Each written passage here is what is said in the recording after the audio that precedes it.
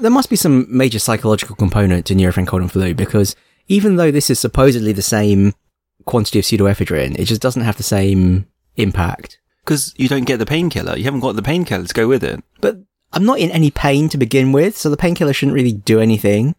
It's the mixture. It's the mixture. It just somehow makes it more... potent. I guess it's possible. It's funny, because when I went to buy it, the guy behind the counter was like, oh, and not to take this before bed, because, and I was like, yeah, I know. And I was thinking, that's why I'm buying them in the first place. It's too early still. It's not your bedtime. Okay. So recently, Disney shared its release schedule up to 2027. That's a lot of commitment. I guess you have to plan in advance for this sort of thing. Where's the wiggle room though, right? Just cancel everything. Just cancel it all. I bet they will. I bet half the things on this list will never see the light of day. You and your predictions. You know what I'm talking about, right? Which half then? Tell me what's in this half. All of the ones that start Avatar. What's your problem with Avatar? It's just not very good. They've got 5 Avatar movies on this list. Actually, no. So they've got 4 Avatar movies. They've got Avatar 2, 3, 4, and 5. Who's going to watch all these Avatar films? Well, in theory, the same people who are watching all the Star Wars films, because they're alternating alongside Star Wars. I really wonder if people are going to get Star Wars fatigue as well. Well, that's why Avatar's coming online now. It's genius. It's genius. They'll put out an Avatar film and they'll make us really appreciate that Star Wars wasn't that bad in comparison. That'd be amazing. No, seriously though. Can you imagine Avatar 5? Like, what are they going to do? They're making it up as they go along. Was Avatar any good? It was good enough. Avatar was just one big marketing exercise. It was just literally, hey, 3D films are a thing now. We can make a full feature-length 3D film for reals. Come and watch it. It's the experience of a lifetime. And so everyone duly went out and watched Avatar and was impressed because it was 3D. But the actual film was not a great film. It wasn't a bad film. But it wasn't a good one either. You went to see it, right? I went to see it twice. For reasons that are stupid. See, a lot of people did the same thing. That's what they're banking on. I mean, because it was such a big cinema event, a friend of mine said, hey, let's go and see it at the IMAX. Let's go and book a midnight showing at the IMAX. And so he went and booked tickets. And then a few days before that showing, I happened to be out with different people and they were like, oh, let's go and watch Avatar right now. So I went to watch it, but I still had these tickets for a midnight showing at the IMAX with this other friend. And then I went to that as well. The real question is, did you reveal to your other friend that you had seen it already? I did. You're a terrible friend. What? I'm just letting them know that I've seen this film before, but I'm sticking to this commitment. I'm going to go and watch it with you as well. But I'd rather be in bed. I'd rather be in bed. Do you know, there was like some big like company drinks thing that day as well. I remember like showing up and being absolutely blasted. Well, that's the only way to watch it the second time. That's the only way to watch it the second time. Like, completely off your face. I wasn't really, to be clear. I wasn't really. This is the highest grossing film of all time. Well, at the time we record this, which is in the distant past, like this episode is another episode out of time. The current date is May the 10th. And as of the moment we record this, Avatar is still the highest grossing film of all time, which boggles the mind, actually. Who was watching Avatar? Seriously? You watched it twice. Oh, jeez. You paid extra to watch it IMAX. But Avengers might overtake it? It might overtake it, yeah. Anyway, I maintain that Avatar was an alright film, but it wasn't that good. And I don't think Avatars 2, 3, 4, and 5 are going to be very good. I think you're going to get Avatar 2 It's going to be a flop, and 3, 4, and 5 will be canned. Wait. Avatar will be fine because it's James Cameron. What has James Cameron actually done? Make films that make billions of dollars. Other than Avatar? Titanic? Other than Titanic? Now you're testing me now. Yes, I am. Well, he gave us Terminator. Which one? 1 and 2. Oh, okay, fine. The good ones. And he made Aliens. Oh, you made Aliens! Can we have an Avatar that's like Aliens? True Lies? I did actually quite like True Lies. That's enough, isn't it? Okay, maybe, well, we'll see. Maybe I'll be eating my words. I just don't think the Avatar cinematic universe just has the staying power. Well, it's still being made, they can make it up as they go. There's so much freedom at the moment. It's not like Star Wars. They're not tied to anything. They're not held back. By midichlorians. They can do whatever they like. They can create green aliens, yellow aliens, red aliens. That's the solution. Yes. Each new Avatar film will have just a different colour of alien. That's the plan. That's their master plan. That's how they're going to really surprise me. It's like, Avatar's so passé, it's just full of blue aliens. No, they're green this time. Oh, wait, sign me up. Can we add an extra dimension for each Avatar film? How? I don't know. I'm just the ideas guy. You make it happen. Can put them all in a big ship. Wait, what? I don't know. And we'll crash it into a space iceberg. Yes. And have robots from the future. There you go. That's the fourth dimension. There you go. Avatar 2 will be about time travel. I haven't really thought about what comes after that. I have another question for you. What's your threshold on messaging apps? How many messaging apps will you install on your phone? Is this in light of our earlier conversation? Yes, it is. Where it transpires, I have a whole bunch of messaging apps that I used to only talk to one other person. I wish to be one of those people, please. Can we use Signal? Yeah, fine. I want to be special. You want to be special? Oh, jeez. What do I have? So, I have one friend who just insists on using iMessage. I have one friend who insists on using Facebook Messenger. I have one friend who just loves stickers so much that they want to use Line. Oh, and I have one friend who loves Google to the extent that he wants to use Hangouts. Everyone else is WhatsApp. I can talk to you on Skype.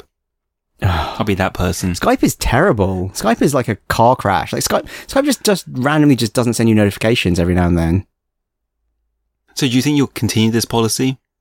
Is this a policy open for everyone? Like, did you have Facebook Messenger in the first place? I had Facebook Messenger in the first place because Facebook made me install it at some point. Someone sent me a message on Facebook, and instead of showing it to me in the Facebook app, it just demanded I install Messenger. So I did, and I just never deleted it. Do you have WeChat? I do have WeChat. Do you have a special friend on WeChat? My WeChat account is suspended.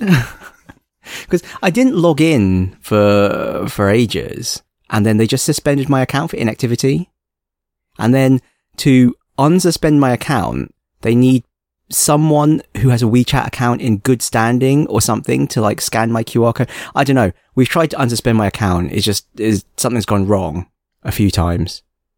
What have you been doing? I don't know, man. I don't know. Actually, I did use it to talk to someone in Tibet. So possibly I'm on some list now. Yeah. That might actually be the problem. I'm actually thinking about it. I might actually talk to someone in Tibet who the Chinese government decided they didn't like. I don't know. The whole thing's weird. You pulled other people into it now. Now you've tried to get them to verify you. Oh, maybe. Such a dodgy character, really, aren't you? What? I'm innocent. Welcome to Lost Levels Club. Welcome to Lost Levels Club. I have with me tonight Sir Michael. Hello. And myself. Timothy. And we're a book club for games. But not today. What are we going to cover today? In this timeless episode, unmoored from the flow of causality. I don't know. This is an episode that we can't discuss anything even remotely time sensitive on because we're recording it weeks in advance. So we're going to talk about our ideas that we would want to make into games, our Kickstarter pitches. Yes. Well, no, by that time though, Kickstarter will have burnt down and it'll be something else. It'll be Fig. Is Fig still going? Is Fig even going now? I don't know. It's fine. We'll put them on the Epic Store. They'll be Epic Store crowdfunded or something. Exclusives. Yeah, so we will talk about ideas for games that we would want to make. And laugh at them. Critique them. Tell each other our game ideas are bad and we should feel bad and just stay doing our day jobs. Would you like to start? Well, we're going to alternate. Me, then you, then me. And then that will probably be it because we'll be out of time. Also, you only brought one idea to this party. Well, I need to give you more time. Because you know I just love talking. I just love the sound of my own voice. I can't be diplomatic about it. I won't say anything. My mother said, if you can't say something nice, don't say anything at all. And that's why I never say anything. Is that the truth, Ting? In the whole podcast, I'm just biting my tongue. Yeah, you're so quiet the whole time. It's because you actually just want to just like take the piss. Wow. And I thought you were a nice guy. Once again, we've proved that Ting is secretly a jerk. I don't want to rush you. I want you to give your ideas time to like marinate. Fester. To develop a rich umami flavor.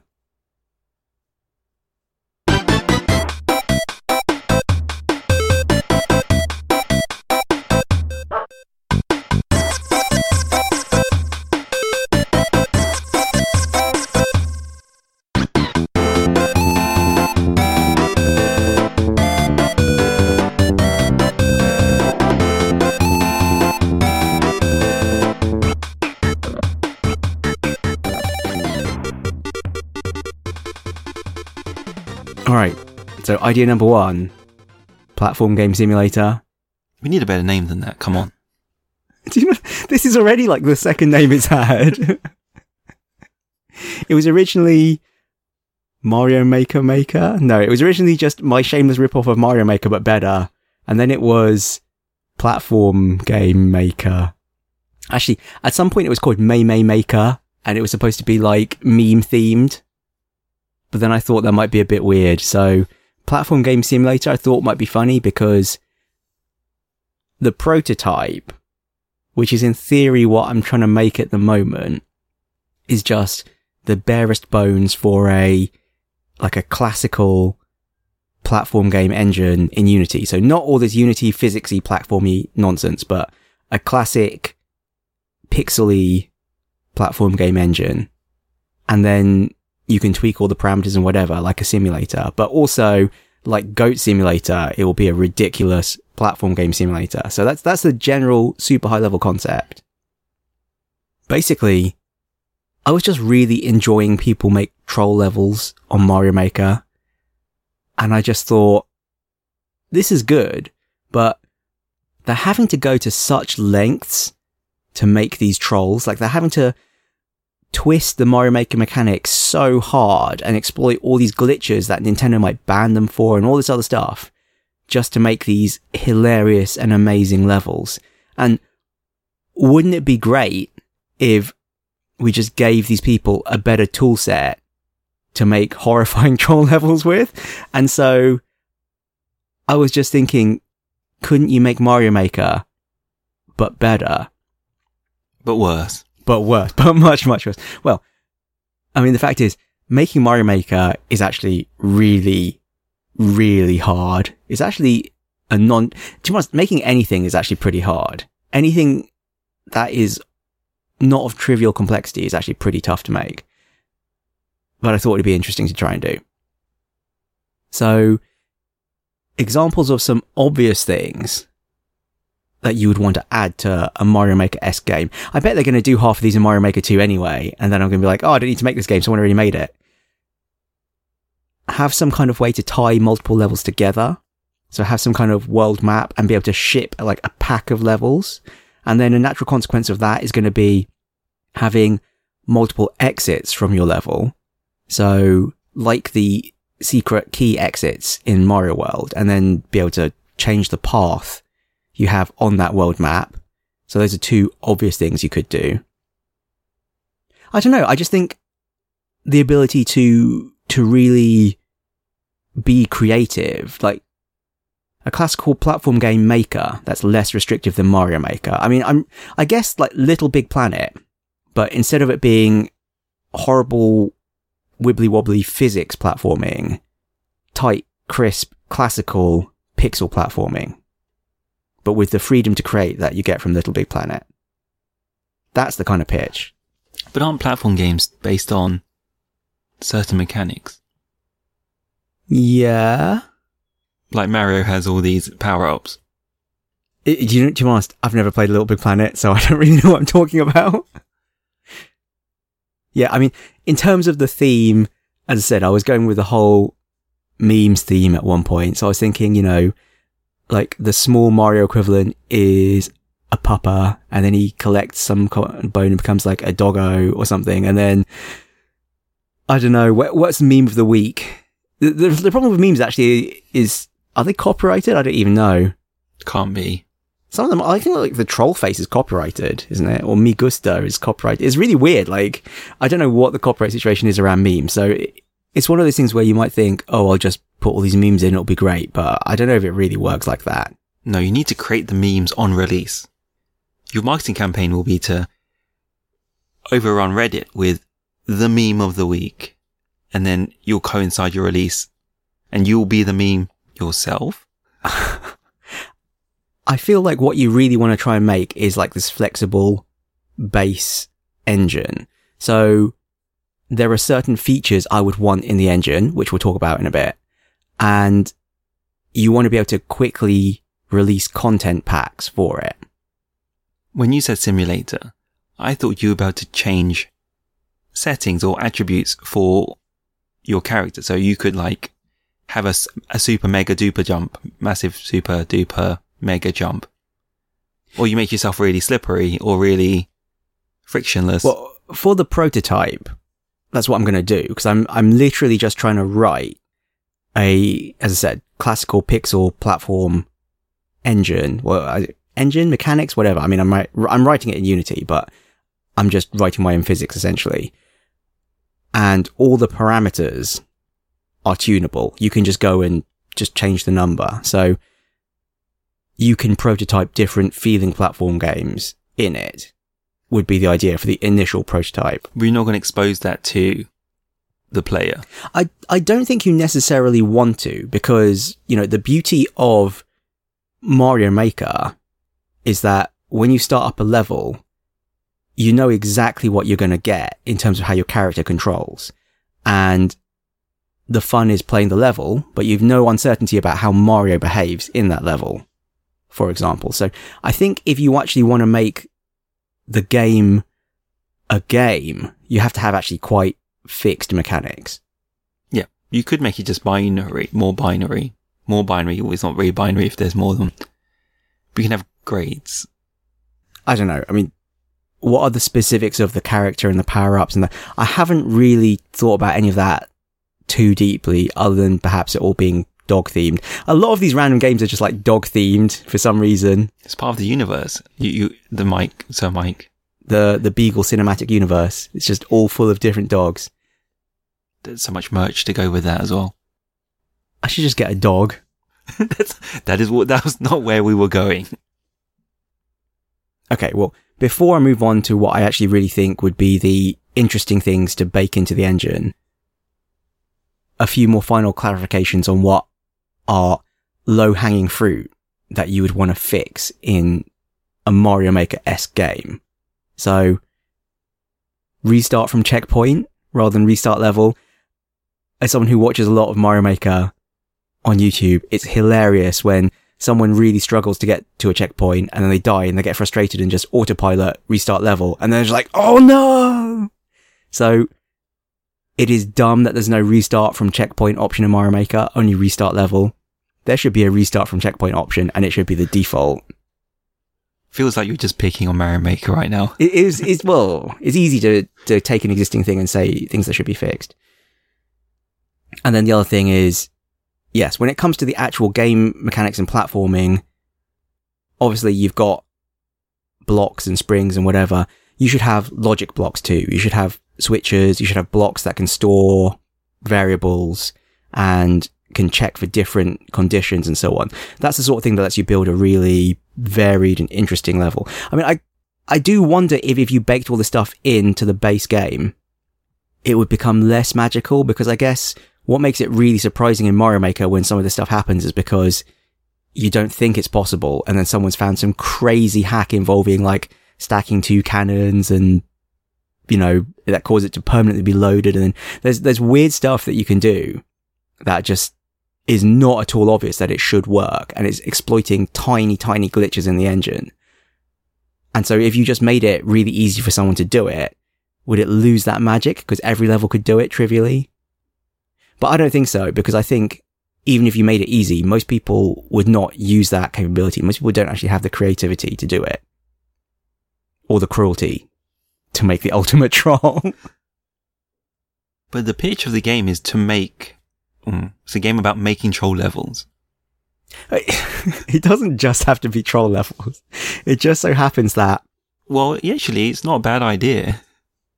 I realised that what I enjoyed most when it comes to Mario Maker Let's Plays is watching people play troll levels.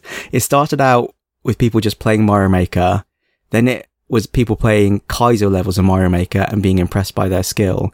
And then it was watching people play troll levels of Mario Maker and watching their frustration, but also their triumph when they finally make it.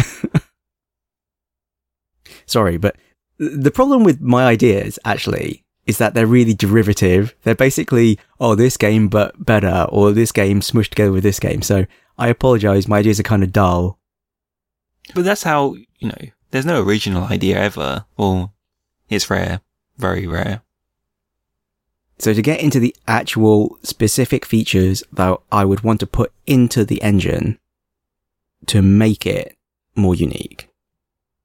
Number 1, steganographic sharing.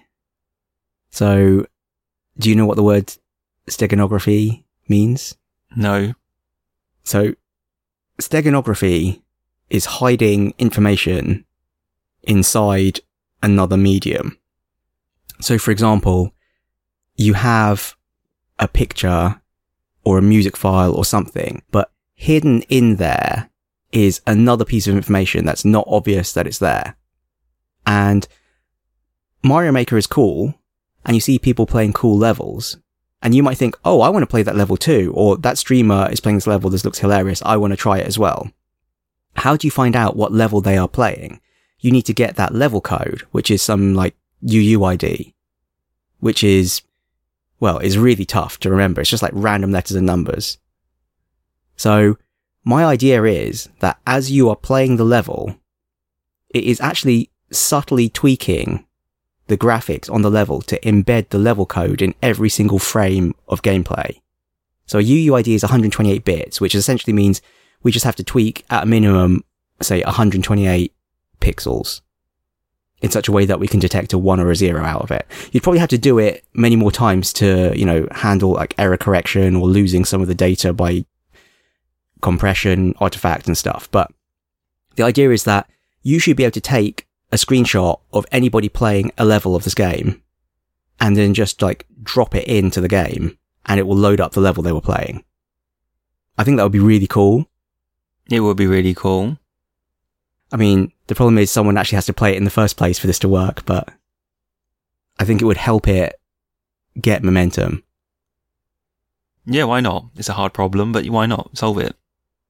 And then number 2, versioned mechanics. This is more a programming thing. So Mario Maker does actually kind of already do this. When they fix a physics glitch, or they decide to change the way the physics works, all of the previous levels would potentially become uncompletable if they rely on a particular behavior of the engine. So basically, whenever you change the physics, support all previous versions of the physics. And then I would just say, let people choose exactly what flavor of physics they want. But the real thing is just writing the game in such a way that when you load up a level, you know, oh, I need to load up the physics as it was on like, you know, the 14th of August, 2019, and then use those physics for that level. And that would allow you also to keep iterating the engine and adding new blocks and everything and be confident that you're not breaking old levels. So you can move fast, add new features, add new memes, keep it spicy.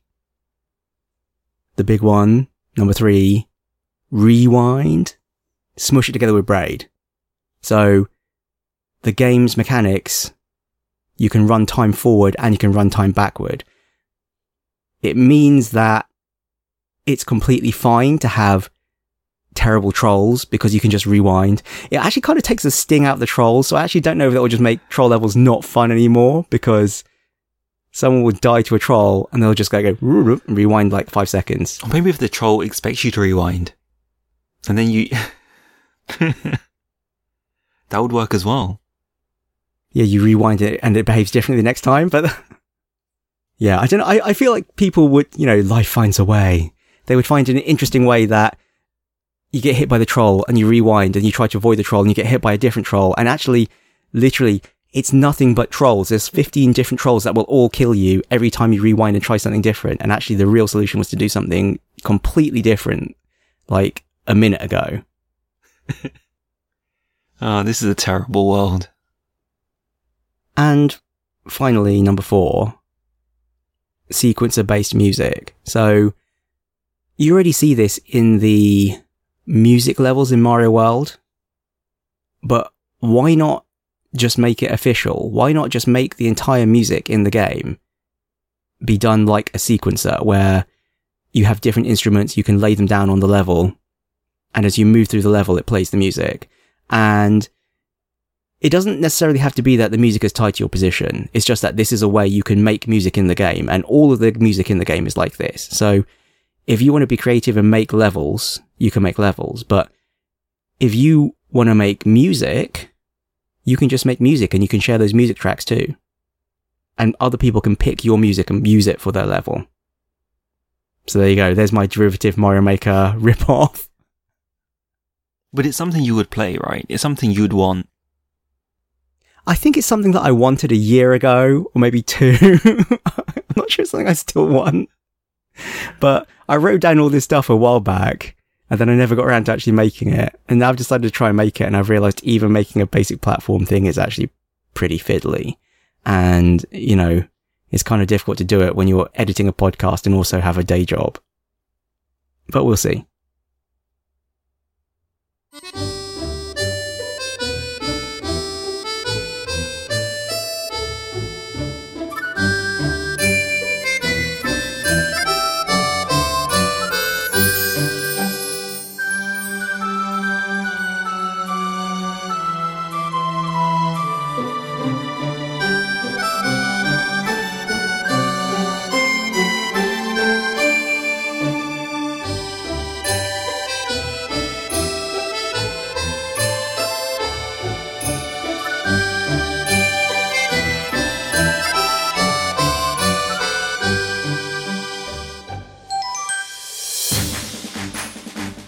Anyway, your turn, Ting.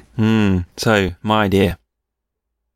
See, you're not the only one who's derivative. So I've just said The Sims Cross theme office. I thought this was really original. I thought this was really good. I was thinking, wow, Ting's idea is so much more original than mine. I feel so boring in comparison. Like Ting's actually thought of something proper. Yeah, but it's taken me this long. You've generated 50 ideas. I've generated 1. That's the difference. Oh, but it's quality, not quantity. So my idea is it's based on The Sims. It's more agent focused. You're focusing on the individuals, the lives within the game.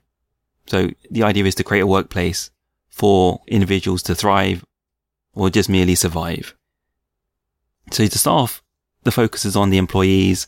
You know, it's not going to be a simulation where all the agents are copies of one another. They're all going to have their own traits, a lot like The Sims. So they'll have their base stats, you know, productivity, resiliency, loyalty, blah, blah, blah. But then you have archetypes. So I used Myers-Briggs as like a template. So you have guardians, you have masterminds. I don't remember the other ones. Is Myers-Briggs like INTJ and ENTP and all of that? Yeah, it's all that. The 16 character types. Yeah. And then off of that, you should identify those character types to build your teams, right? So rather than just have, they're just 8 templates you bung together, it's going to be each individual you hire in will have a different personality type, and you need to engineer for that. Will you be able to see their personality type? Well, I don't know. I may have overthought it, but I thought that depends on how much you're going to invest into the interview process. Yeah, that's what I was going to say. Because in reality, you usually just interview people and kind of hope for the best. And sometimes it's a disaster. Like my life right now. Yeah, so it's up to you how much you spend on the interview process. But obviously that takes time from your current employees. So that's removing time from your baseline productivity. So on top of these like archetypes, you'll have traits as well. Like you may have a character who likes to drink coffee, a lot of coffee, likes to go for smoke breaks, likes to skive on the toilet. You're looking at me far too... I'm just seeing what triggers you. Likes to arrive late, likes to leave early, is chatty, will distract. Those are, will be a distraction. And, and also people who are social beings and will lift the morale of the team. So that's all the agents, all the individuals, the employees. That's the idea. And then after that, then you start building out the environment. And I've said here that the main goal is to keep them at the desks, really. And they'll give you your baseline productivity, and then around that, everything you buy in will be a modifier to improve that baseline productivity. So if you bring in plants, coffee machines, nicer desks, wall art, and then the other aspect of items in the office would be to make sure they don't leave their desks for too long. So there'll be an element of logistics. So have the coffee machine right next to them, give them a personal coffee machine, have the toilet close to them, make sure the toilets don't get backed up, have an on-site canteen. That's how it'll work. And make sure there are enough meeting rooms for them so they're not queuing for meeting rooms. I mean, how much of this is driven from your real life experience too? Because, when there are no meeting rooms, you don't just wait for a meeting room or not have the meeting. You end up just having a random chat or having to go to Starbucks or something. Or you wander the office looking for a meeting room. you nomadically wander the office. We're nomads now. That's what happens though. You've been there. Yes, it's true. It's true. I'm just thinking like, how realistic do you want to make it? I'm just thinking like, Oh, I've thought about that. You can't make it realistic at all. It makes it no fun. And are we simulating like a Google or Facebook-esque wander office with slides and whatever, or are we simulating a corporate grey? Well, the idea is you could simulate both and succeed with both. And that's what's important. So there's not one way to succeed, and it's important that you can build an office full of rainbows and unicorns and waterfalls and succeed. But also you should be able to build like a soul-crushing dictatorship where you can burn your employees to the ground, but you can still succeed. So on top of the environmental aspect, you can create policies which are to your benefit, to your people's benefit. So you can set the core hours, you can set how much leave they get. Those would be the 3 moving elements. And then the idea would be to just throw them in together and see how they play out together. But I did have a question for you. In terms of a simulation, is what's going on the screen detached from really what's going on in the simulation? So it's an abstract representation of what's really going on in the simulation, or is it really one-to-one? When you play SimCity, right? Is it running the simulation as you see on the screen, or is it just abstracting it? So you kind of see what's going on. isn't this model view controller? Isn't this the classic object-oriented programming GUI design thing? No, but then it doesn't have to be. But in the case where they're decoupled, I actually think this is quite an interesting question, right? Because if you were to build it from scratch, and I presume, for example, how like Dwarf Fortress works, there's a simulation, and the simulation is rich and crazy, and then there is a view on top of that, and Dwarf Fortress by default is ASCII, but now there's going to be a tile set coming, and you can also get like 3D visualizers and whatever too. But I think if you were to write a game like this in Unity, and particularly if it was written by someone who wasn't from a programming background to begin with, I think you would end up with the visual representation of the agents literally being the agents themselves. There would be no distinction. But then you'd have very interesting things where they just spend so much time navigating the bloody office that they don't actually spend much time at their desk. So, you know, it'll take them... Yeah, they're constantly walking to walk. They've got stuck on a corner. There's a piece of geometry. There's like this ficus plant. The leaf is a little bit janky and it's managed to snag someone's jacket and now they're trapped. No, what I'm... Thanks. I mean, you'll spend disproportionately long walking to the canteen or walking to the toilet, walking anywhere, right? And I don't want to watch it, you know, if you want to condense your game into like maybe 24-minute, 12-minute chunks to represent a day, you can't spend like 2 minutes just walking around the office or walking to the toilet. That's what I was thinking. Have I overthought it? Well, I think a lot of these games don't really run in real time like that. Or you just turn the time acceleration factor up and then everyone zips around like... Sorry, when you said zips, I thought just sprinting to the toilet. Yeah, that's what I was going to say. Everyone's just zipping around like cheetahs or something. But that's no fun either. Have you played Theme Hospital? Yes. I was trying to figure out or trying to appreciate how they condense time, how they map game time to real time. But they don't have to cater for things like going out for lunch. Right? It's just a queue for them, which makes it different. Do you know what I mean? They go to the GP's office, they go to the nurse, they get their treatment, then they leave. So it's a queue, whereas having a daily cycle is a different challenge. Yeah, I mean, how rich do you make the simulations? Do you have to simulate them at home? Do you have to simulate them outside the office environment too? Like, when they step out of the office to go for lunch, do they just cease to exist? Yeah. And a different level of abstraction takes over? Or what if they eat their lunch at their desk? But we're saying if they have their canteen in the office, then you would simulate that. I mean, ultimately, it has to be interesting enough for you just to sit and watch them. Watch your little guys do their bit. And I thought about having founders so that you had people who never left the firm. So you could have Sir Mike who never leaves, like, not what I mean. These founders who are like insufferable jerks and you wish you'd get rid of them and they're constantly draining your productivity, but you can't. Like, they're just riding around the office chairs and shooting Nerf guns at people and you're like, I wish I could fire this jerk, but he's got 50% of the shares. So they'll never resign ultimately. That's what's important. They'll never resign from the firm. So well, maybe you can make them resign. Maybe you can find a way. But it'd be funny to see what Sir Mike did, kind of thing. Don't spend too long on the toilet and go for long coffee breaks. Yeah, easy. So you can code that in and you can define that for the founders and see how it looks. I actually think this would be really fun. I think this is another game that sounds relatively straightforward, and as soon as you try to do it, you realise there's horrifying exploding complexity underneath when you try and actually simulate all these things.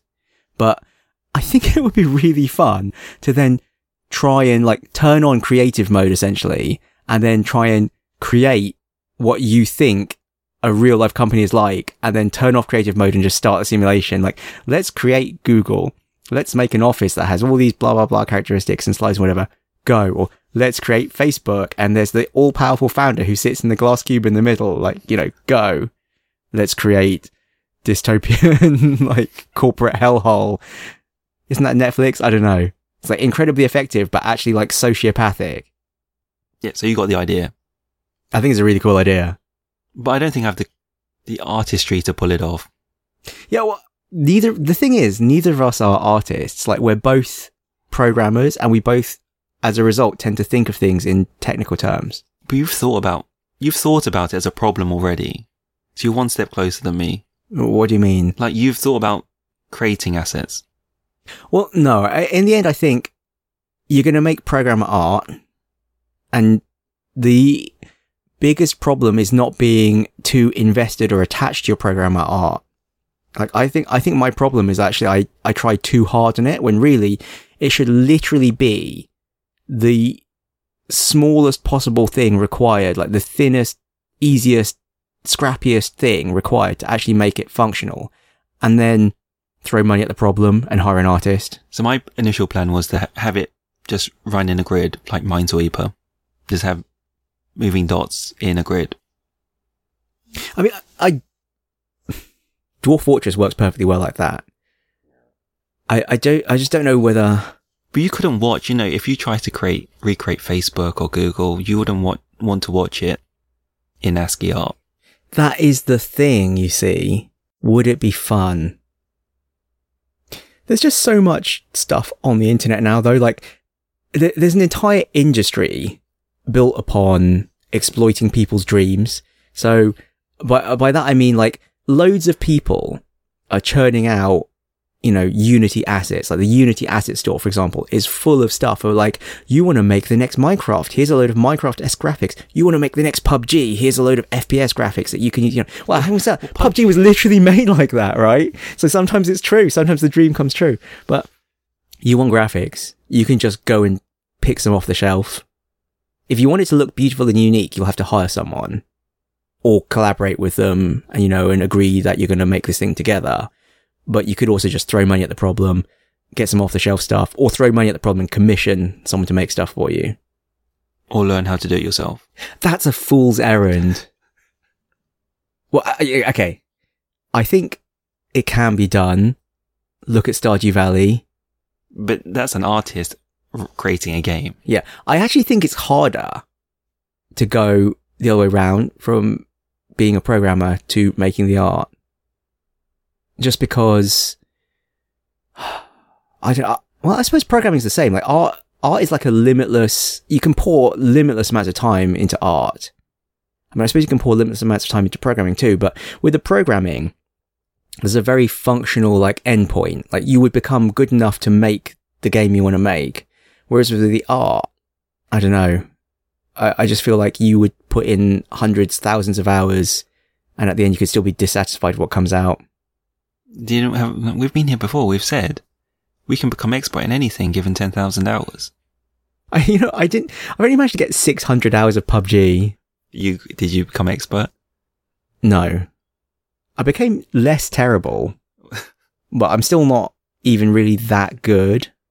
It's because you have another 9,400 hours to go. Yeah. What have I put 10,000 hours in? I don't even know. Probably not even programming at this point. Especially not the last few years. It accumulates. What are you doing? Talking. I know you're good at that. That's the thing. The last few years in particular, what have I done? Given a lot of chat. Felt guilty for it. Saying to people on my team, I'm sorry you guys having to do all the work and I'm just attending all the meetings. They're like, no, please attend all the meetings. We don't want to talk to any of these people. We want to just write code. Yeah, eating, sleeping, drinking coffee. You're now an expert in drinking coffee. I know that. That too.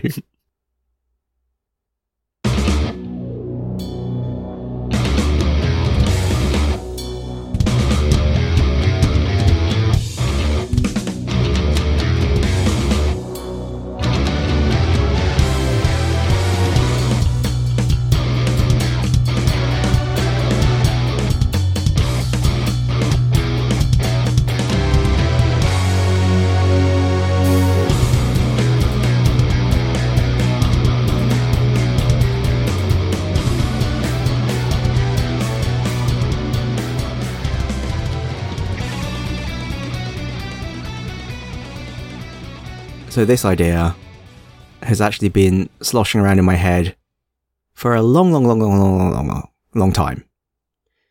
And it's basically just Final Fantasy Tactics crossed with NetHack, aka Final Fantasy Hactics, which seemed like a really creative idea, like, over a decade ago when I first thought of it. There is a massive demand for something like this. it really boggles the mind that a good Final Fantasy Tactics successor has not been made. Like, I literally don't understand, because Final Fantasy Tactics was so good. It was literally just so good. And I'm not the only person who thought this. Like, all over the internet, you get game journos or bloggers or whatever, all talking about how Final Fantasy Tactics was this incredible game. And yet, for some reason, nobody has tried to make another Final Fantasy Tactics. They even made an Advance Wars style sequel. What, Final Fantasy Tactics Advance, you mean? No, what I mean is Advance Wars was desperate for a sequel. So someone made... Oh, I see. Yeah, there have been Kickstarter projects to make spiritual successors to Advance Wars. And there is, of course, Wargroove, which is essentially a spiritual successor to Advance Wars. But yeah, nobody's made a Final Fantasy Tactics. There have been other tactical RPGs, but none of them has really tried to be Final Fantasy Tactics. Like, none of them have really had sufficiently similar mechanics that have captured that depth and character of the game. You could successfully kickstart a spiritual successor to this. Well, I don't think that's necessarily true, though, because a whole bunch of people have said they want to make one, and just what comes out the other end is just not the same. Like, you know, before I decided no more backing games on Kickstarter because every single one is a disappointment, except maybe Divinity Original Sin, but I backed several games that said they wanted to be successors to Final Fantasy Tactics, and they all came out bad. I can't even remember what half of them were called now. What was the... Wow, it's really bugging me that I can't remember the name of this game now. Something Legacy? Can I look this up? Yeah.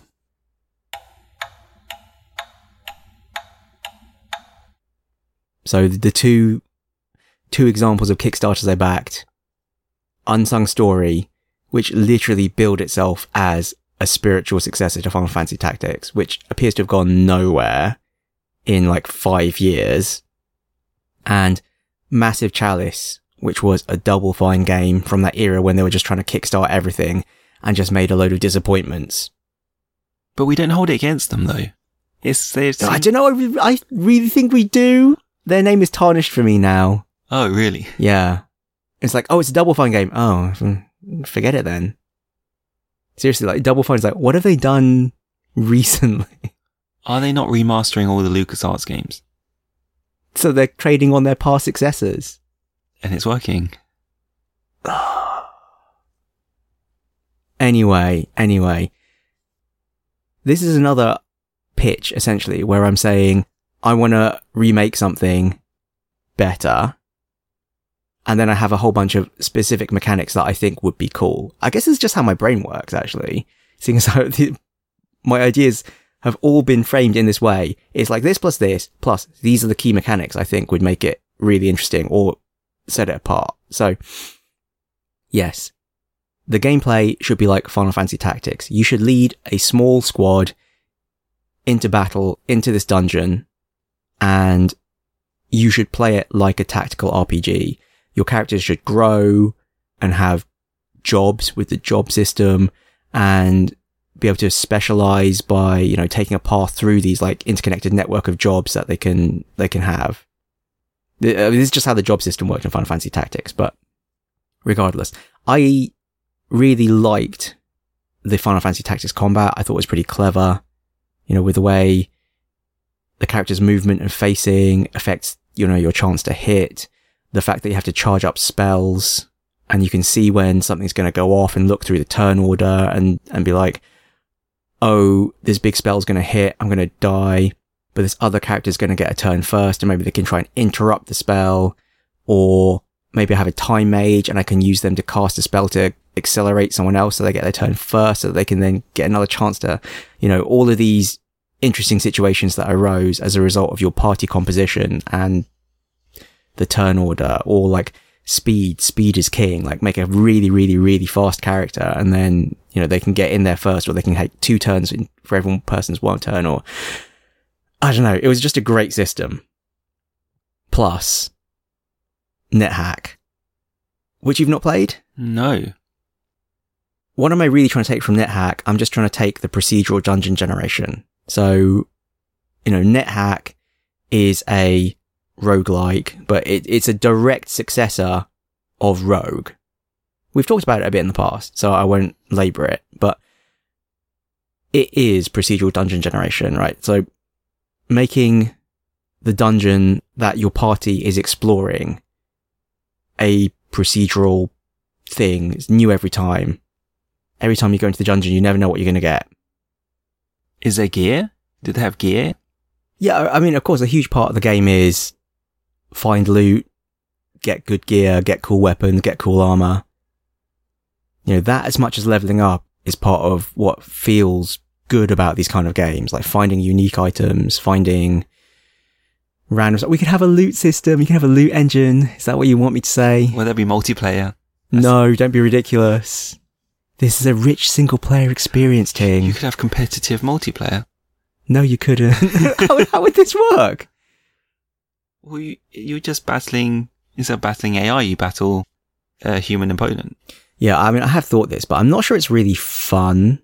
I don't know. There was a multiplayer mode in the PSP remake of Final Fantasy Tactics, but I never played it because I didn't know anyone else who had the game. Did you never think the AI was too poo-poo for you?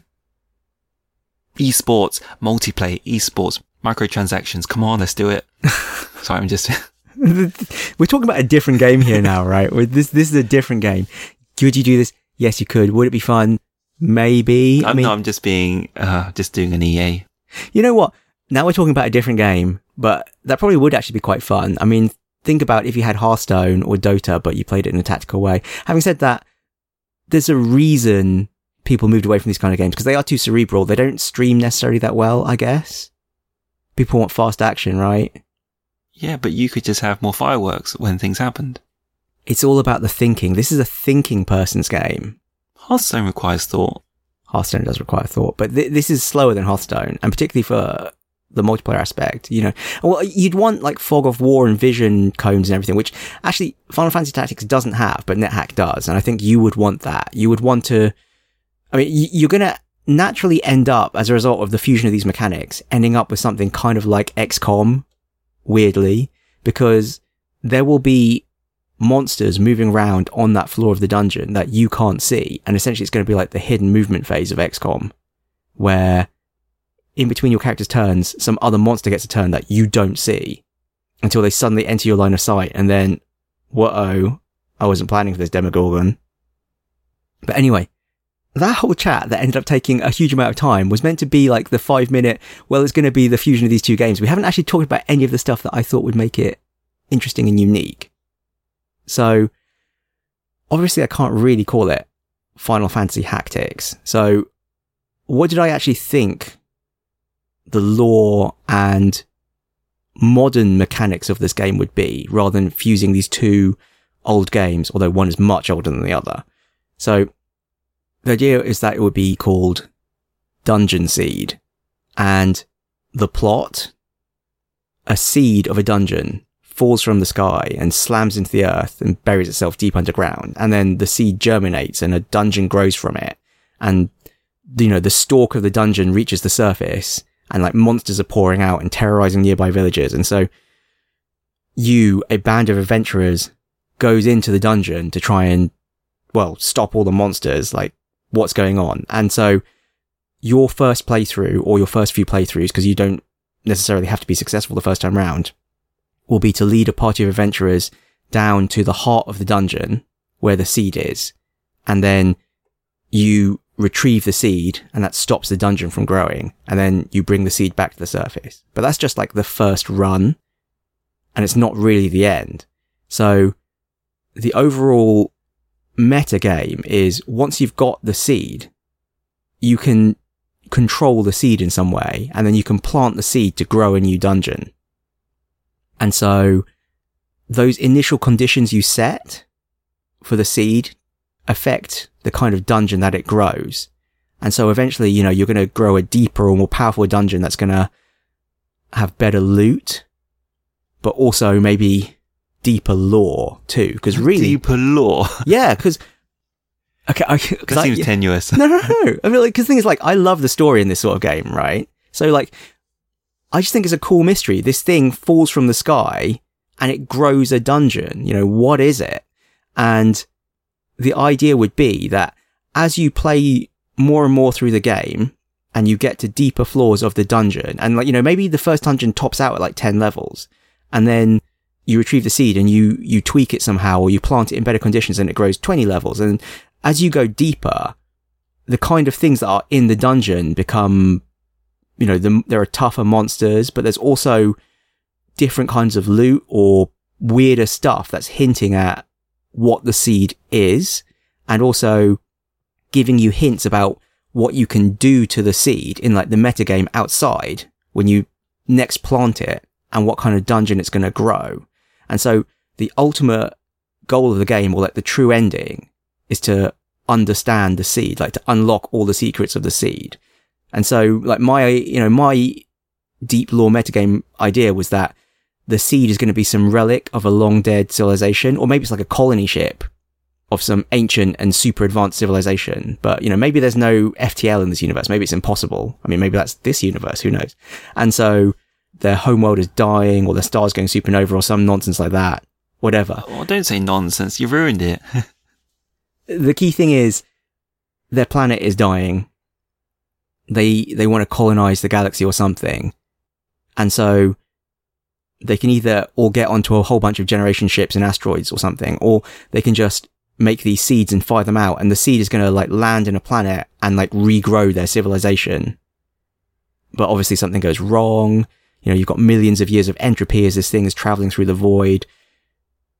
That was my general conception for what the seed is. You know, it's not a very well-formed idea. Oh, it is. It is. But you can see like there's something there. You could write a really rich and interesting backstory and have a deep mystery of what the seed is, and all these ways that you can tweak the seed. Like maybe, you know, you end up with some meta game about how to program the seed. Because I mean, the thing is, it's also kind of a pun, right? Because the seed is what you feed into a random number generator to make one of these procedural dungeons. And so you have a literal seed that you plant to make the dungeon. And it's not just a number. Maybe it's the number embeds it in itself a set of rules. Maybe the number is like, really, it's like code, it's like DNA. And like figuring out, you know, you're going to plant the seed and you just have to type in a load of stuff. And what you type in is going to affect what grows. And maybe you type in the right thing, you can like grow actual people in the seed, like people from the civilization, or there's like artifacts of language, or I don't know, there's all sorts of stuff that you could do with this. I just think it's an idea that's got legs. It is. Yeah, so I guess it's just making explicit a lot of the modern roguelike mechanics where, you know, you play through a game and you meet certain conditions and it unlocks things. And so it will be like that literally with the seed. You meet certain conditions in the dungeon and that permanently unlocks the ability to create those things in the seed. And maybe your party is persistent, which is quite different from a lot of other roguelike games. You know, maybe it's like a long single player campaign, but you get to keep your party and keep leveling them up as you go deeper and deeper into this dungeon you're growing from the seed. I do like the idea of being able to replant or plant the seed in, you know, anywhere, and then exploring that way, because you don't know, well, until you do the planting, what you're going to see, and then you have to put in the effort to go down to see what's there. It's a very interesting hub world. So there you go. I mean, I guess the other thing I thought about mechanically was a magic system. So this might be one of these things that sounds good on paper, but is actually totally not fun. But I was thinking, when someone's casting a spell, obviously there's some lead time. They have to charge up the spell. And if you are inexperienced in magic, you'll just see them waving their hands about, but you can't really understand what's going on. You don't really know how long before the spell goes off, and you don't really know what the spell's going to be. And then basically, as you become more trained in magic, you would develop essentially like mana vision. So you would then be able to see the flows of mana and have some idea of how complete the spell is and what's going into the spell, like how much mana is being drawn into the spell, or maybe the colors of mana that are feeding the spell. So like red mana makes it fire or something. So again, I just thought it might be an interesting gameplay mechanic. So, maybe only your warrior has line of sight of the wizard, and so they can't see the flows of mana. So, you're information poor. Like, do you decide that you should just train all of your party to some level in magical skills just so they can understand what spells are going to be thrown at you? Or do you just handicap yourself and try and go with a purely physical party and you're just guessing the whole game? It's like, well, I know, these kinds of enemies usually cast ice spells and it usually takes about this long, so I don't really need mana vision because I have enough metagame knowledge instead. And then another cool / terrible pun I thought of was dark mana, which is kind of like the magical equivalent of dark matter. So, the galaxy is kind of held together by dark matter, but we can't detect it except by its effect on, mass, like gravity. It's affecting, we can tell by its gravitational effects that it must exist, but we can't directly observe it. And I was thinking, what if, the secrets of the seed or a secret in the seed is tied to this dark mana? So this source of great magical power that you can't directly interact with, you can only see its effects in some second order way, and then you have to infer its existence and then find some way to tap that source by figuring out where it's coming from and like following it back, but you can't directly see it. Sounds annoying. I just think it'll be a really, again, these are all things where like you get layers upon layers upon layers, and I think having a lot of layers and metagame to a game is what makes it interesting. Having said that, this is a game that I started thinking about back when I first played Final Fantasy Tactics and NetHack, so a long time ago. And I guess it's the sort of game that I would have loved to play when I had ridiculous amounts of time. So maybe it's the sort of game that I would just buy when it came out and never play now, which is what I seem to do for a lot of these big RPGs.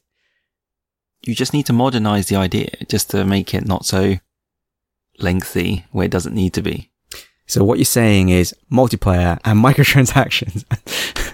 And it's not turn-based anymore.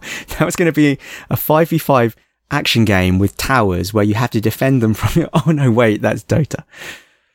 If you could make a run that lasted half an hour, that would be quite good.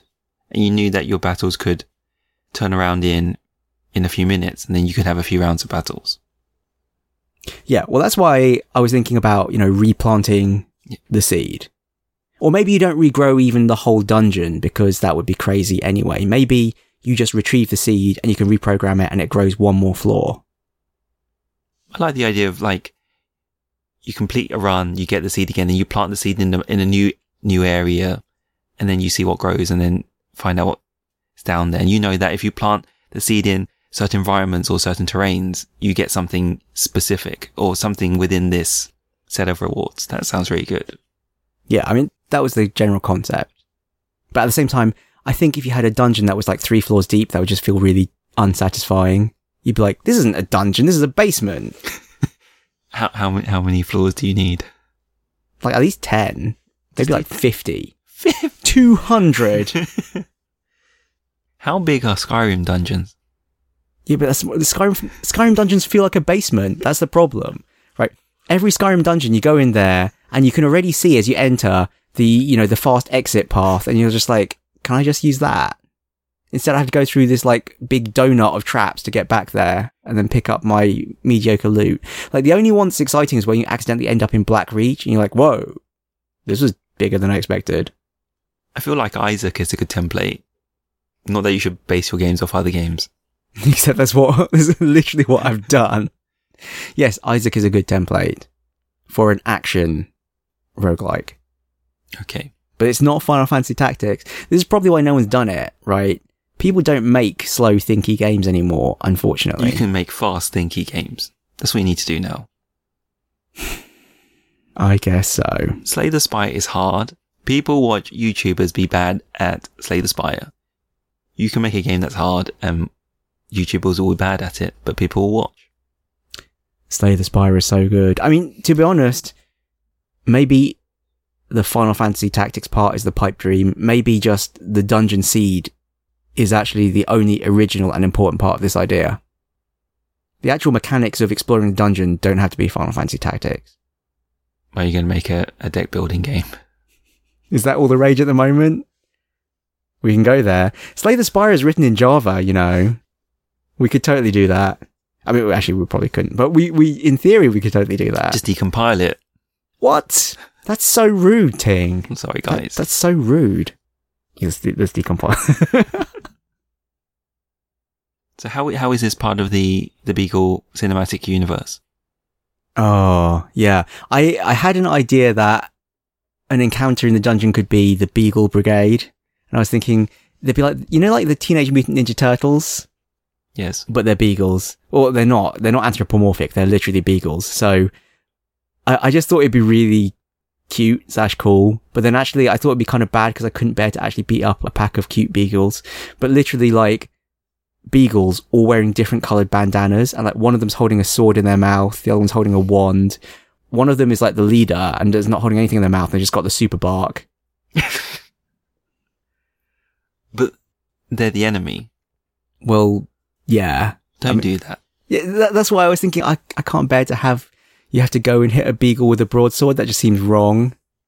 But then again, if the beagle's got like a broadsword in its mouth and it's trying to cut off your ankles, then maybe it's okay. Can you not be the Beagle Brigade? Can you not be the... Well, elsewhere in my notebook of game ideas, I do have Dungeon Dogs, which is literally a NetHack-esque game, and you were different kinds of dogs. And yeah, I thought, again, it would be funny. I can't even remember why I thought of this, but you know, like, I thought you'd start off with different breeds of dogs and they'd have different kind of base properties. I can't even remember where this was going. Something about Pomeranians and Huskies and then Pomskis and Huskaranians. I don't know. Something like that. Yeah, there were a lot of ideas in the past few years that involved dogs and terrible dog puns. There's still time. Well, we haven't even talked about my dog-themed Dual Pistols VR game, Gunboy, with an E on the end. It makes no sense for this to be about dogs, though, because, like, the dog can only hold one gun in its mouth. Like, I don't even know what I was thinking that day when I wrote that down. They can have suits, mech suits. Mech suit. It's good enough for Rick and Morty. So when can we expect Dungeon Seed? I don't know. Can I kickstart it and collect $1 million and then just fail to live for 5 years and then that's it? Because that's what Unsung Story has appeared to have done. No. Oh. Then... How about it can coincide with the release of Avatar 5? Yes. And I'll try and get some kind of movie tie-in. They have a monstrous marketing budget. There you go. Maybe Avatar 5 is actually going to be the big screen version of Dungeon Seed. I thought you'd say something clever like done when it's done, or what did the Dwarf Fortress guys say? Time is subjective. There you go. Time is running out. That's the problem. We're getting older by the second. But we won't die any sooner. That's also a problem. We won't die any sooner? Doesn't feel that way. We won't die any later either. That's also a problem. Are we done? Yeah, we're done. We've been done for ages. You're the one who keeps dragging this out. I'm like, oh, I'm ready to finish. And you're like, no, let's talk about... No, I'm kidding. We were Lost Levels Club. We still are Lost Levels Club. Please rate and subscribe to us on iTunes. Please, please, please. You can find us on email. mike.and.ting@lostlevels.club. On Twitter. @lostlevelsclub. On YouTube. And Twitch as Lost Levels Club. So, Michael, what are you grateful for? I am grateful that we got 5 ice creams for $95 from 7-Eleven. Is that a good deal? It is now. I wasn't sure if it was a good deal, actually. I thought I got to the till and he scanned them, and then the discount was less than I expected, and I was like, oh, wait. Did we save like £2 here? Then why did I buy 5 ice creams? Apart from the excuse to eat 4 ice creams later. Well, 3. You should be grateful for that. You're an adult. This is how you adult. I mean, I can buy 10 ice creams if I like. You're right. I'm going out right after this recording and I'm going to buy 10 more ice creams. My freezer's going to overflow with ice creams. I'm going to put on a lot of weight. So Michael says bye. Bye-bye.